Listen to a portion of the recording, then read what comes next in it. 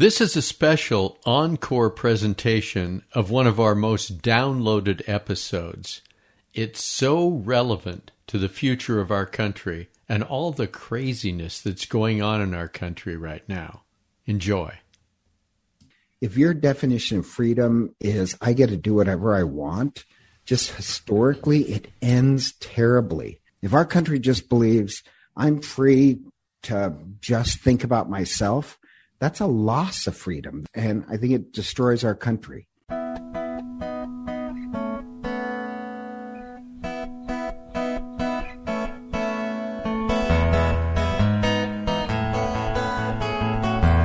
Welcome to Wrestling with God Show, the podcast where we grapple with big questions about faith, religion, and life.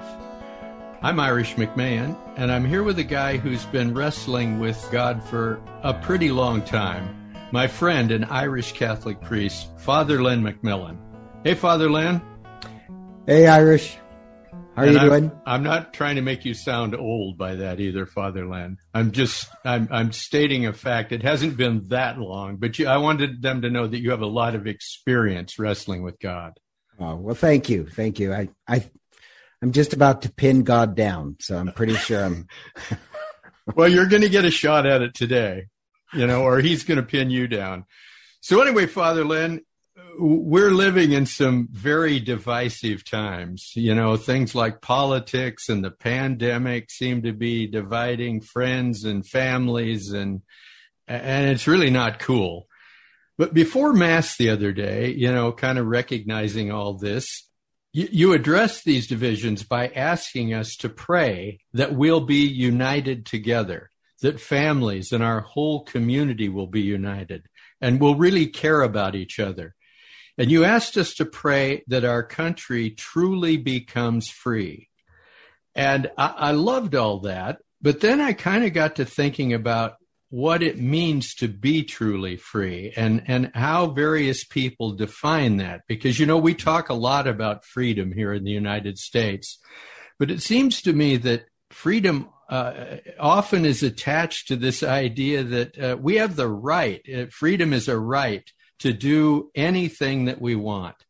So I thought it might be a good idea for us to kind of grapple with this idea of freedom and maybe how God defines freedom.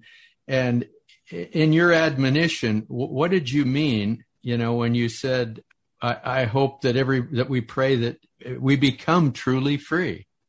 Yeah, I love that concept of freedom. But my concept of freedom is not really American, it's Hebrew. So the word freedom in the Old Testament does not mean I get to do what I want. Freedom is actually tied to the Passover meal. And at the Passover, the Hebrew were free from the slavery and tyranny of Egypt. So they're free from something, right? So that's a free from.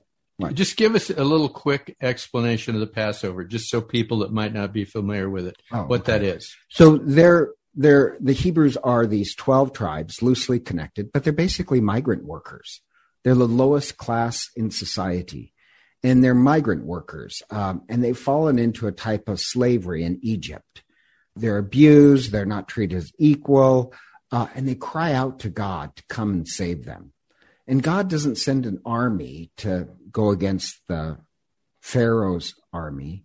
He says, I'll set you free through a meal.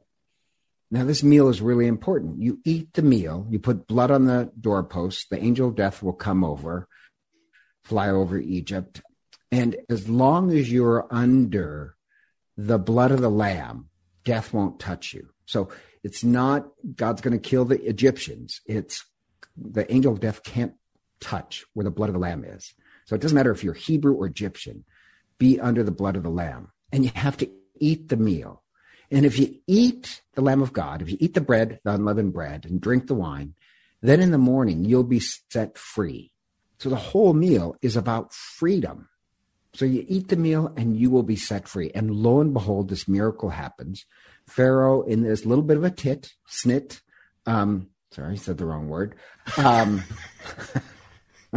That happens to you once in a while, Father Len. I don't know what that means either.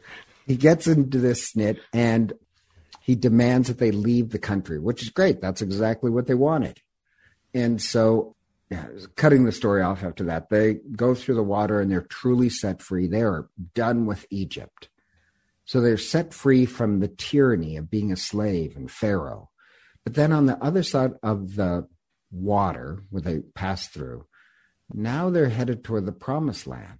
But now they have the problem as, we were free from Pharaoh, but now we have to learn how to be free for something.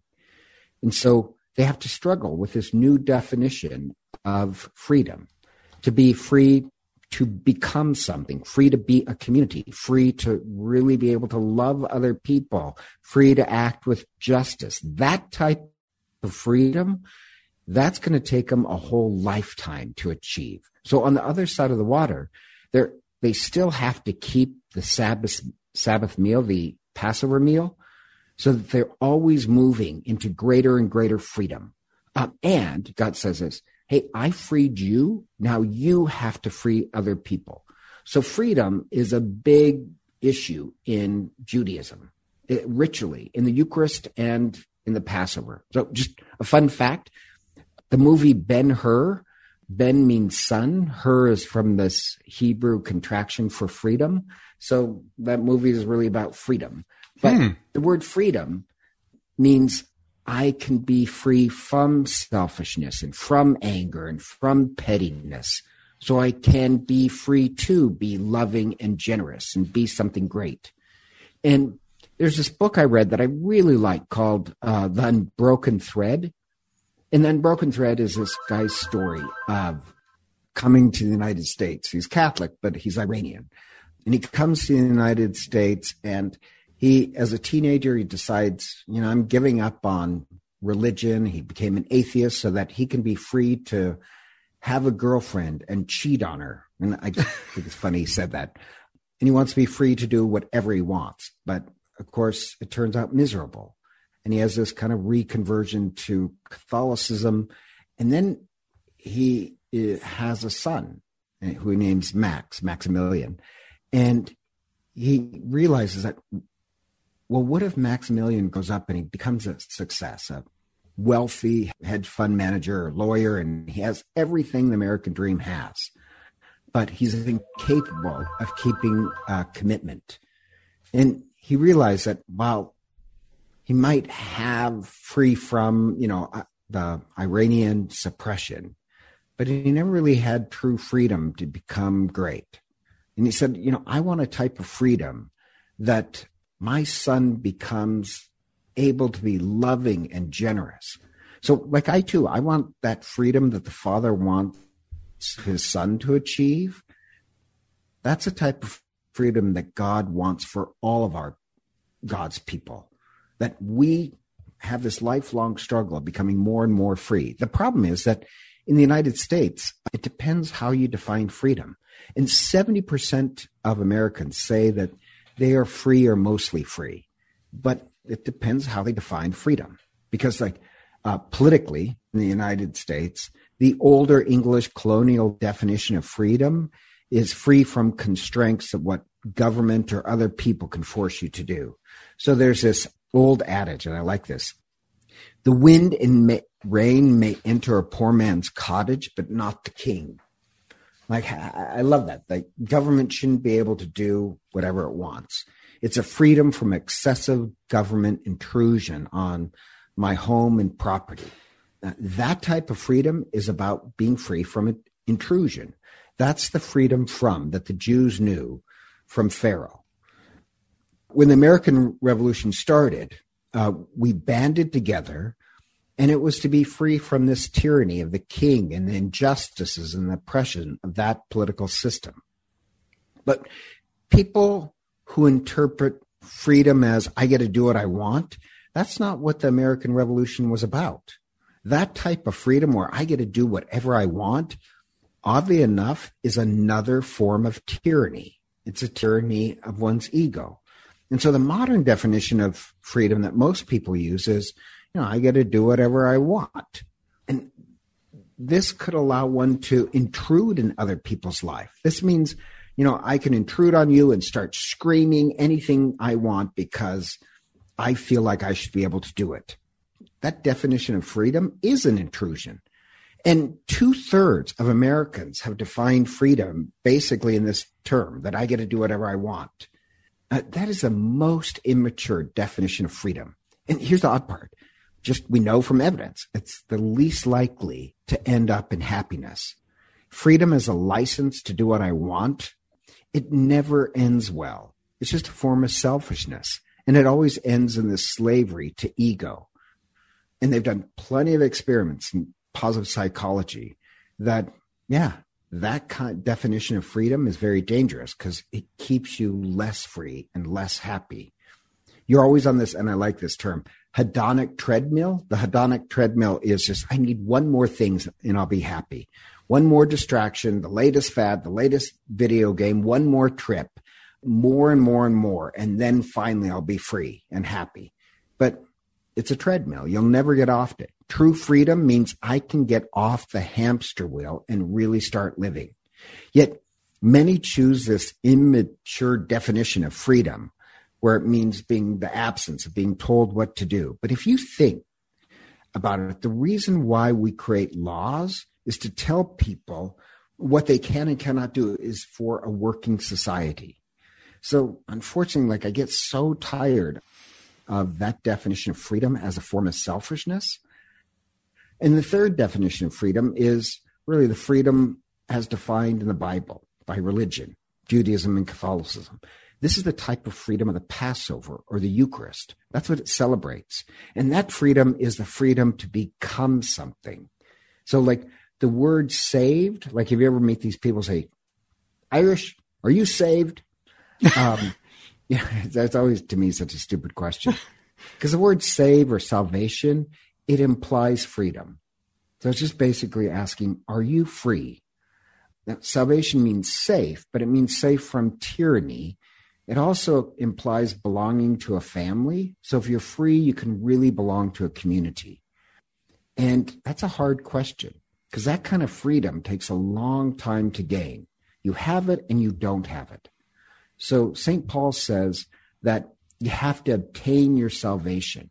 But the word obtain that he uses is written in the present tense, not in the past tense. So what he means is that we were given freedom, but you constantly have to work at it to become more and more free. So when we say that the United States believes in freedom, too often people interpret it just as some sort of gift from the past. But to be free theologically means that we're always working on freedom. We're always working to become more free from the tyranny of selfishness and oppression and injustice. The American Revolution theologically, in one sense, has never ended. The revolution is now against selfishness and injustice that just takes on different fields. So when somebody says, are you saved? Really, in Paul's definition, you would say, I was saved, I am saved, and I'm moving towards greater freedom. Those who define freedom as something that happened in the past really are the ones who are refusing to wrestle with a greater definition of freedom. And the problem is, if you have this selfish definition of freedom of I get to do what I want, that's also in the Bible as well. And it always ends miserably. So the Jews, they do make it to the promised land, but within a couple generations of promising to be free and free other people, they forget that and they start to think, well, freedom just means free from Egypt. And it's just something in the past. And in this odd way, once they define it that way, they lose their freedom from selfishness. They start to become more enamored with wealth and power, and they forget the freedom from selfishness, and they start to, and this is amazing, they start to own slaves. They start to own slaves and sell slaves, and they build a temple to the God who frees slaves using slave labor. The irony is just, obvious. That's incredible. Their definition of freedom is, we were free from Egypt, not free from selfishness. And in their great selfishness, they become torn apart by greed and corruption, so much so that the country is divided and destroyed. Now, later in the Bible, it's going to happen again. So it actually happens twice in the Bible. The country is rebuilt, but the country gets destroyed a second time and hauled off as slaves in Babylon again, because they went through the same thing. It seems that the point is either you're moving into freedom or you're moving into slavery. There's one or the other. The big point here, really, and you're emphasizing it over and over, is this the fairly common definition of being free from something, but then free to do what?